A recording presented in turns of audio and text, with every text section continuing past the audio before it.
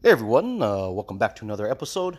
It is currently 10:46 a.m. here in Hawaii, and the weather has changed a little bit since yesterday. Yesterday was a really bad day, super high winds, very foggy, very cloudy, very cold. Today, it's actually sunny, but still very windy. This is kind of the normal winds we get right now, which is pretty windy. And the cloud cover has actually cleared up a little bit. It's spotty here and there. So the solar radiant heating floor, solar radiant floor heating system that I put together for the biogas system is up and running because there's heat to be gained. So it's slowly heating up the biodigester. But I do notice that I will have to put the second solar hot water heating panel in conjunction with that single one that I already have. That way I can give it a boost. And plus two, I was looking at it, it's just sitting under my house, just doing nothing, when I could just connect it and I could be gaining something from it instead of it just sitting under my house. Because the reality is, I don't believe I'm going to be using that other. I actually have two more panels, but one panel's in bad shape. The frame is like falling apart. I'd have to take some time to repair the frame. But the other one that's sitting under my house, I'm not going to be using it for anything else, right? So I might as well use it, and put it into use. And then that way I can gain a lot more heat from the radiant floor heating to heat up the biodigester. Now, I should give you guys an example. This morning, the biodigester dropped down to 68 degrees. Not good. 68 degrees is the minimum I want to keep it at, right? And as of right now, it's at already 71 degrees. And it's already 10:48 a.m. So, it is heating up very slow. But if I can put the other one on, I can keep the temperature more at the higher end where I want it, Now, I've been on cow patty hunting. I had a really good day yesterday, filling up 5-gallon buckets. I went out this morning and I picked up 3.5 5-gallon buckets. So I'm definitely getting down to, I think I'm going to need about another 7 5-gallon more buckets and I should be done. So I'm hoping today I can fill up another 4 buckets at least. I'm really hoping I can get 4 more buckets. I'm just kind of driving around in areas that I can drive around with my good truck. I don't want to bust it up or anything. So obviously I could have easily filled this thing up in a day or two if I had my ranch truck running. But I need a part for it. The column, the mechanism in the column is broken. So I need to get the part to come in for that. So since I can't use the ranch truck, I am using my newer truck to drive around the ranch and just pick up what I can, But I did hit the landmines this morning because the cattle were kind of in front of my house. And I was able to fill up 2 5-gallon buckets right away. No problem. It was like just drive a little bit, scoop, drive a little bit more, scoop. And I was like, oh yeah, this is going pretty good now. So, I'm down to about 7 5-gallon buckets left to fill up the biodigester. And then I can just top it off with water until some water comes out the exit port. And then once that happens, then I basically just let it sit. I just want to try to keep it warm as possible. That way it can actually start doing its thing, and I'm just going to start waiting for biogas to produce. So hopefully between today and tomorrow, I'm really hoping I should have all the manure I need inside the biogas digester. And then that's it. I just let it sit. I'm going to let it start producing gas, let it start multiplying the colonies of microorganisms, and let it do its thing. Now, it will take a few days at least, anywhere between now and a week or so, right? So in this time period of me, once I'm done filling the biodigester with manure, there's nothing else I can do besides hook up the other solar hot water heating panel, which is really not going to be too bad. It's going to be pretty quick. It's just getting it over there because it's really heavy. What I'm actually going to do in the meantime, while I'm waiting for the biogas digester to start producing gas, I'm actually going to start working on repairing the wind turbine. The wind turbine came crashing down and hit one of my solar panels months and months ago. And so since I'm going to have a little bit of time to wait for the biogas, I figure it's going to be a perfect time to kind of get the wind turbine up and running. And not only that, that way I have a surplus of energy at night, especially when we have like, many bad days in a row. And then at night, so at night, before, I'll tell you guys an example. If I have my wind turbine running with the winds that we get, at night, I am able to still utilize a ton of power. In fact, so much power that I'm dumping extra power back into my hot water heater at night. So that's pretty awesome, right? Just off the wind turbine. So yeah, the wind turbine will definitely give it a really big jump in power. And that way I have all this extra power available to me on bad weather days or at night when it's dark. That way I can put some extra heat back into the biogas digester. So yeah, we're getting there, guys. We're getting there. I'm mixing it in a slurry, so I got like 3 or 4 5-gallon buckets. I'll fill up like 3 or 4 at a time if I can. And then I'll use one bucket because it's so heavy. I'll scoop a little bit of manure in, put water in there, mix it with the shovel to get into a slurry, and pour it into the biodigester. And I scoop a little bit more and just keep going until I put all of it into the biogas digester. So, but man, the wind makes it terrible out there. It's funny, right? In life and in energy and anything else, there's always a trade-off to something, right? Like, do I want it windy? Not really. But can I gain a lot of extra power? Sure, no problem. So it's kind of a trade-off. You can't really be outside too much when it's so windy because you just get really dehydrated. Just because the wind, it's so dry. So, yeah, I'm just taking a little break. What was kind of funny is when I was I was mixing up the slurry, pouring it in. I have to watch the wind because it's so windy that I don't want it to fly back and splash in my face. But not only that, I was like looking around and I'm like, hey, there was a really big cow patty right on the other side of my power shed. So I went right over there, scooped that one up, threw it in, So, yeah, I'm just trying to get as much as I can done just because I want to get the process started, yeah. Last night, I actually went across the island to the opposite side of the island, and I went down to Lowe's because we only have one Lowe's on this island. So I went down to Lowe's and I picked up 250 pounds of sand.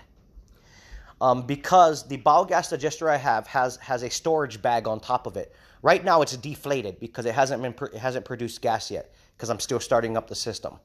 But there's pockets. When I bought this system, it came with these bags that have a line that tell you how much to fill each bag up to. And then they also tell you where to position them on top of the biogas digester because the bag is attached to the top of the biogas digester. And they made all these pockets. And so it's all on different areas of the biodigester. And it tells you got to put like 2 bags here, 6 bags here, and so on and so on. So I went and purchased all the sand last night. And then so now once I'm done with the manure, that'll literally take maybe an hour to fill up all the bags and put them in their pockets. And what this is going to do is it's going to create the weight or the down pressure on the biogas bag, so that way I don't need to use a biogas pump. Now, I do have a biogas pump. I've had one since the very beginning when I started all my projects.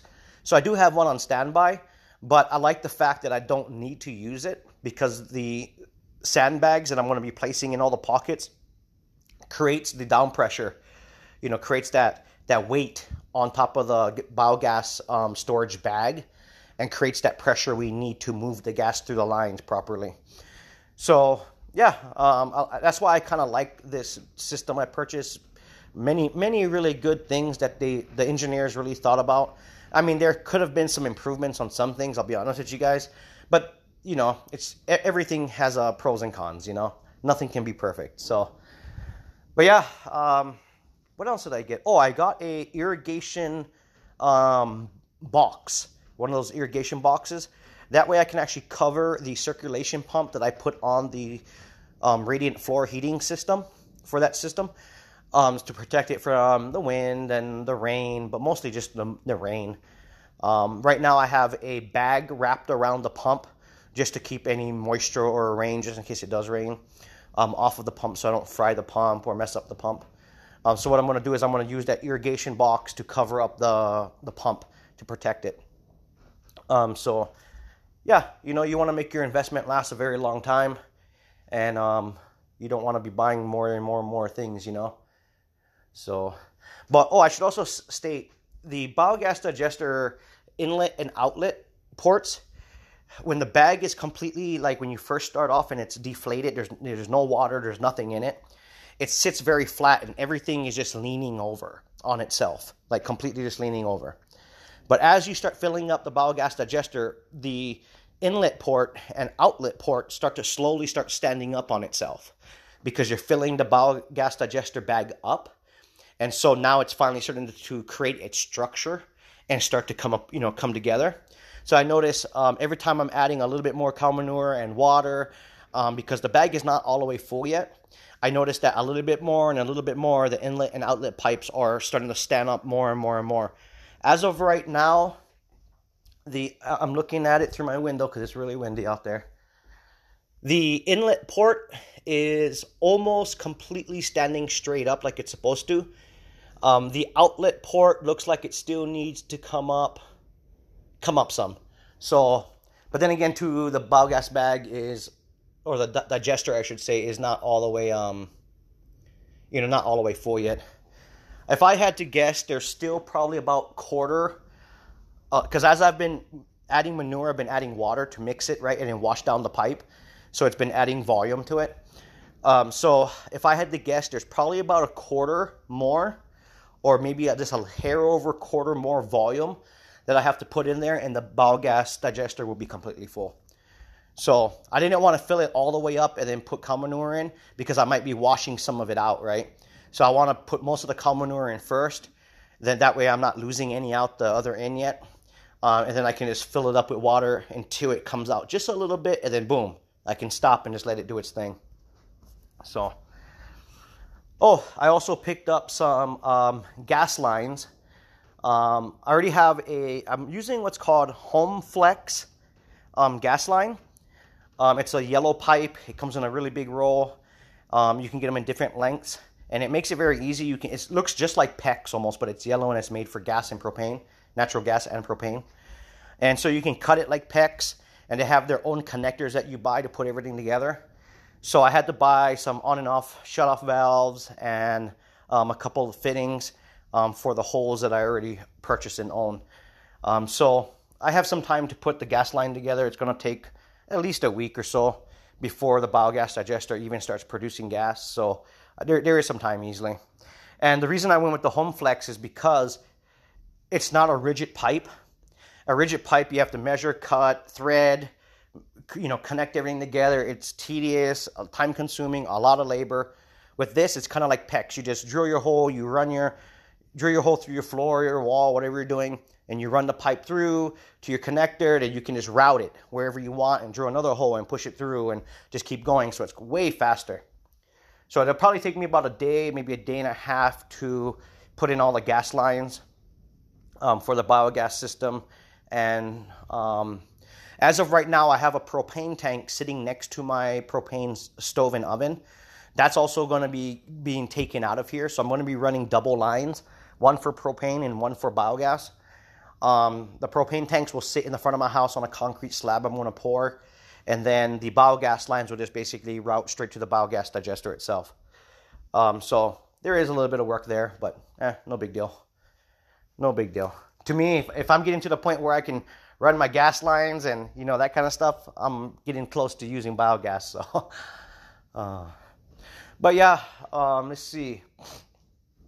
I was thinking about this last night. Let's say that you didn't want to use biogas and you just wanted to use, here's an example. Let's say my off-grid home, as it stands right now, let's say I didn't want to use biogas and I wanted to just use a regular electric stove and an electric oven. And I'm looking at the amount of usage that we put onto these items, cooking. I mean, we bake a lot. We bake a lot and we cook a lot. It's not just me. You guys got to remember, it's not just me. Sometimes there's 8 people here. you know?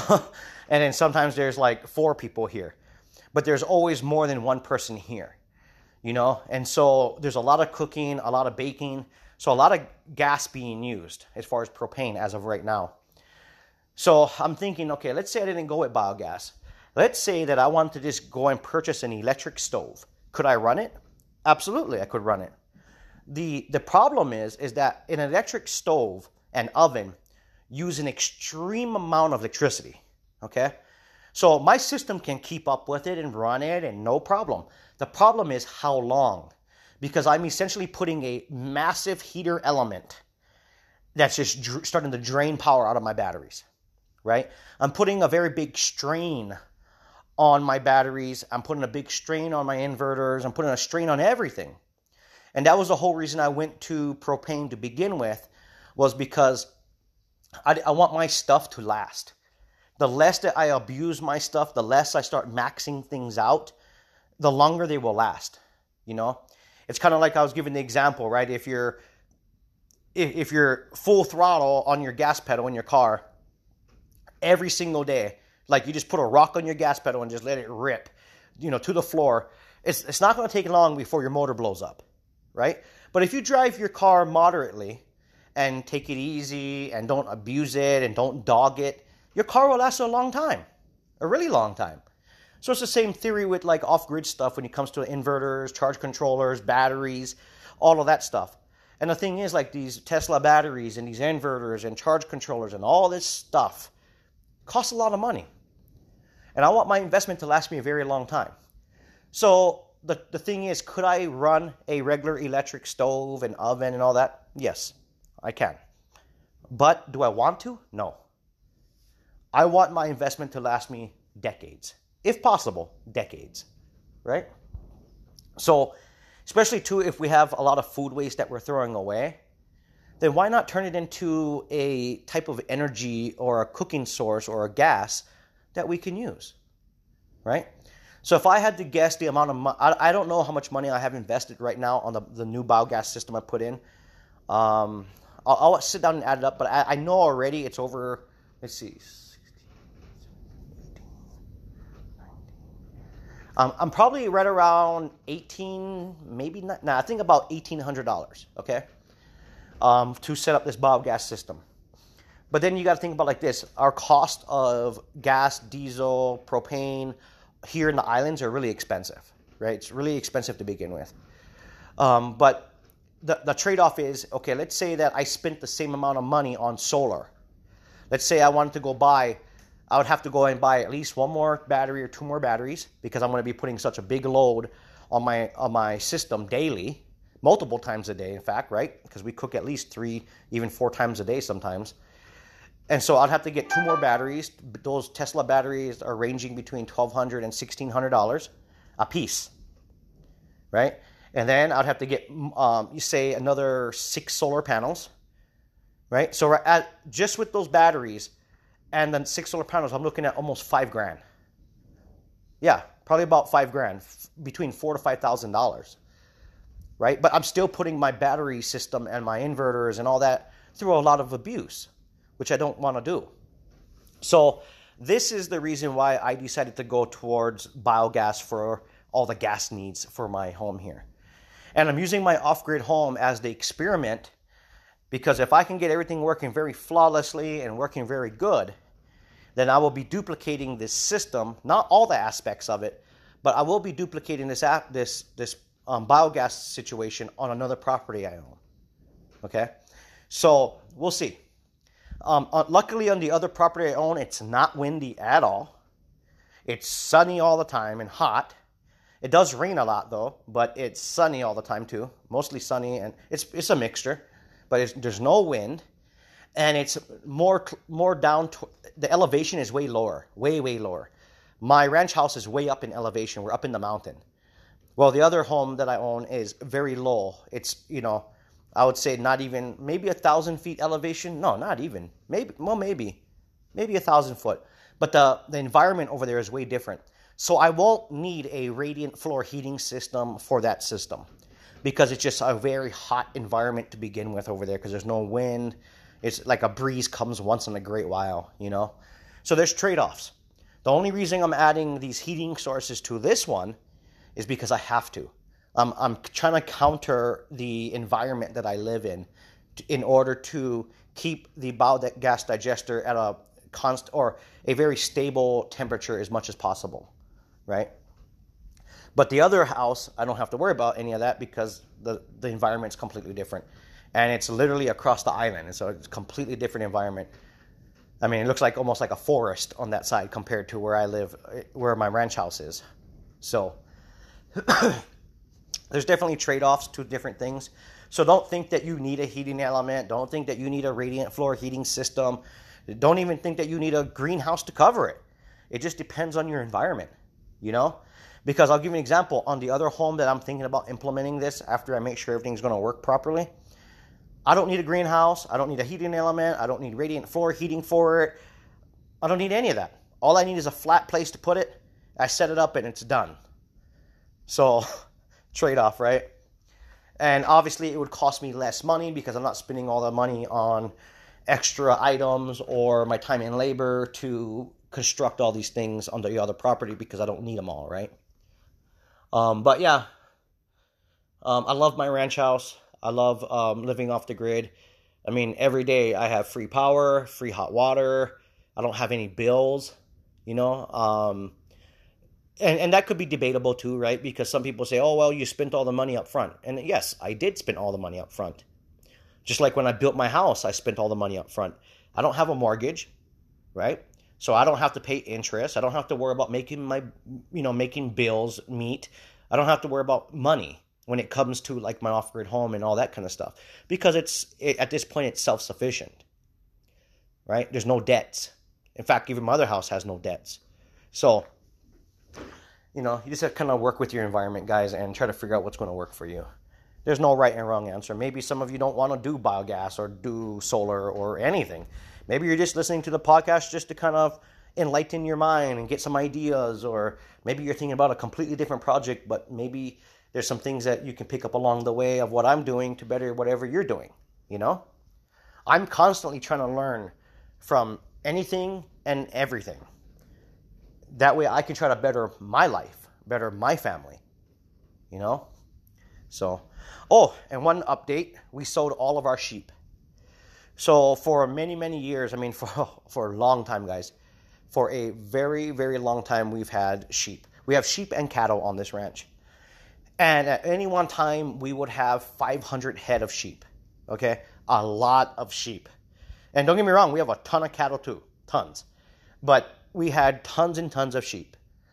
Since that fire came by and we weren't able to use the other half of the property, we were kind of forced to throw our cattle and our sheep on the front part of the property. That's why it's easier for me to pick up cow manure, because they're all in the front of the property now, because we're still trying to fix the back fence line. So that way we can push the cattle back to the back of the property. But when it comes to the sheep were, how do I put it? Sheep are good, but sheep are bad. It's good. There's a good and bad to everything. Sheep are good because they're smaller, they're easier to handle, easier to work with per se, but there's just a lot more work because you have to have way more sheep in order to compensate for just the price of one head of cattle, right? One head of cattle, they weigh so much, there's so much meat on them. You know, when we take them to the market to sell them, you know, in order to meet the same amount of price point in sheep, we would need, you know, we always need a lot more because they're just smaller animals, right?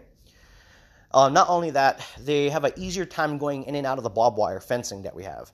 And we've been fighting this for a very, very long time because the sheep, they have such thick hair that they don't feel the barbed wire. So, you know, so once they find an area that they can, like the fence line is just like, say, loose enough for them to kind of squeeze through, once they scrape their hair on top of the barbed wire, because it's so thick, their hair, that becomes like a reminder to them that they can go in and out all the time. Right? And so next thing you know, we'll have sheep all in the back of the property. Sometimes our sheep will escape and go to the property next to us, and we have to go over there and round them all up. And I did that for a long, long time. And let me tell you, that gets tedious because You get them all back over, you fix the fence line, and then they find another spot to go through. And when you have 300 acres and tons of fencing all over the place, it's a job. It's definitely a job. It's a process maintaining these guys, because they're smaller animals. Cattle, they can't just go through. I mean, if they want to really force their way through, they can. The bulls do all the time sometimes. But more or less, they will stay within the fence line. They don't break out as much as compared to the sheep. Right when the fire started many, many months ago, we ended up selling, I think it was like 400 something head of sheep to someone.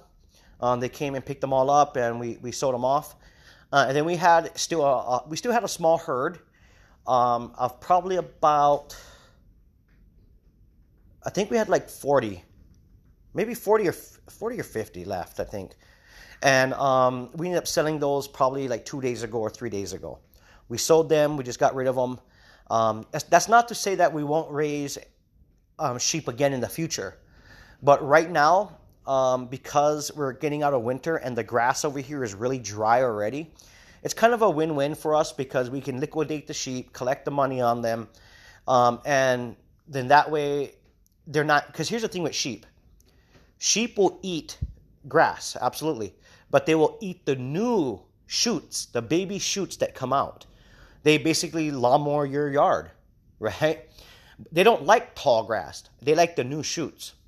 Well, that's a problem when you have cattle, because if they're eating all the new shoots constantly and you have over, about 500 head of sheep, well, it's harder for the grass to grow because because they're eating the shoots, which means it's also harder for the cattle to eat.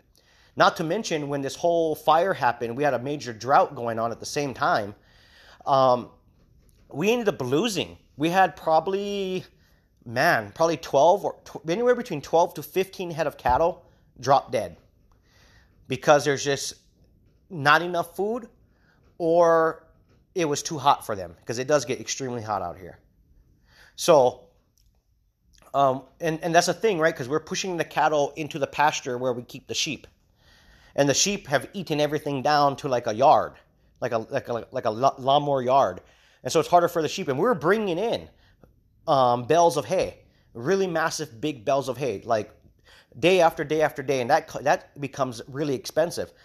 I think we spent about $22,000 just on bales of hay to bring in here to try to keep the cattle alive, right? So now that we're going kind of we can kind of see what's happening with the environment. Looks like it's going to probably be a dry summer or so. So yeah, we liquidated the sheep, collected the money because they were all nice, big, and healthy. Now it's going to give the grass some time to grow up a lot higher, which is going to benefit the sheep and also not be as dry, So it's a win-win all the way around. Maybe in the future we'll start raising sheep again. That's another thing too. When you process cattle or you process sheep, I'll give you an example. Because you have to have so many sheep in order to make up the difference of one head of cattle, when you go to process sheep, you're not just processing one. We're processing hundreds of sheep. And that's time consuming. That's an all-day event with like 6 people. Minimum 6 people processing these sheep. We'll bring them in through the corral, funnel them through. Then we got to either castrate them, or we got to put rubber bands on their tails. We got to give them their shots. Then we got to separate them because, the way we raise our sheep, we have to separate them in certain ones get separated, certain ones don't. We keep the mothers with the babies, all this kind of stuff. So it's a lot of work, Now, when it comes to cattle, you don't need as much cattle, right? Because they're already big animals. So when it comes to processing them, is it harder to process them? Yeah, it's harder to process them, yes, in the fact that they're big, they're massive, they got a lot of power behind them. But can we process them faster? Absolutely. We bring them into the corral, we have a squeeze chute, we can bring them in, put them in the squeeze chute, and we can instantly brand them, give them their shots if we have to give them shots. We can castrate them if we have to castrate them, and that's it, right back out the chute, And then when it comes time to round them up to sell them or put them to the market, we just put them in the corral, and a cattle trailer or horse trailer pulls right up to our chute, and we just open the chute and we just push them into the cattle trailer, So pros and cons to everything, guys. Pros and cons to everything. But yeah, we don't have any more sheep on this property, which is kind of funny because ever since we purchased this property a long time ago, the first animal that we had on this property was sheep. And then like couple weeks later, we ended up putting cattle on here too. But that was the first animal on here was sheep. And if I had to guess the amount of sheep that we've had over the years that we've sold, because we usually sell hundreds at a time, we're talking thousands. Thousands and thousands of sheep. Thousands. It's crazy. So, yeah. So now only cattle walking around, which is good because I need their manure right now. Ironic. So anyway, guys, I don't want to keep talking here. I'm just going to talking about life, talking about the ranch, talking about the biogas digester.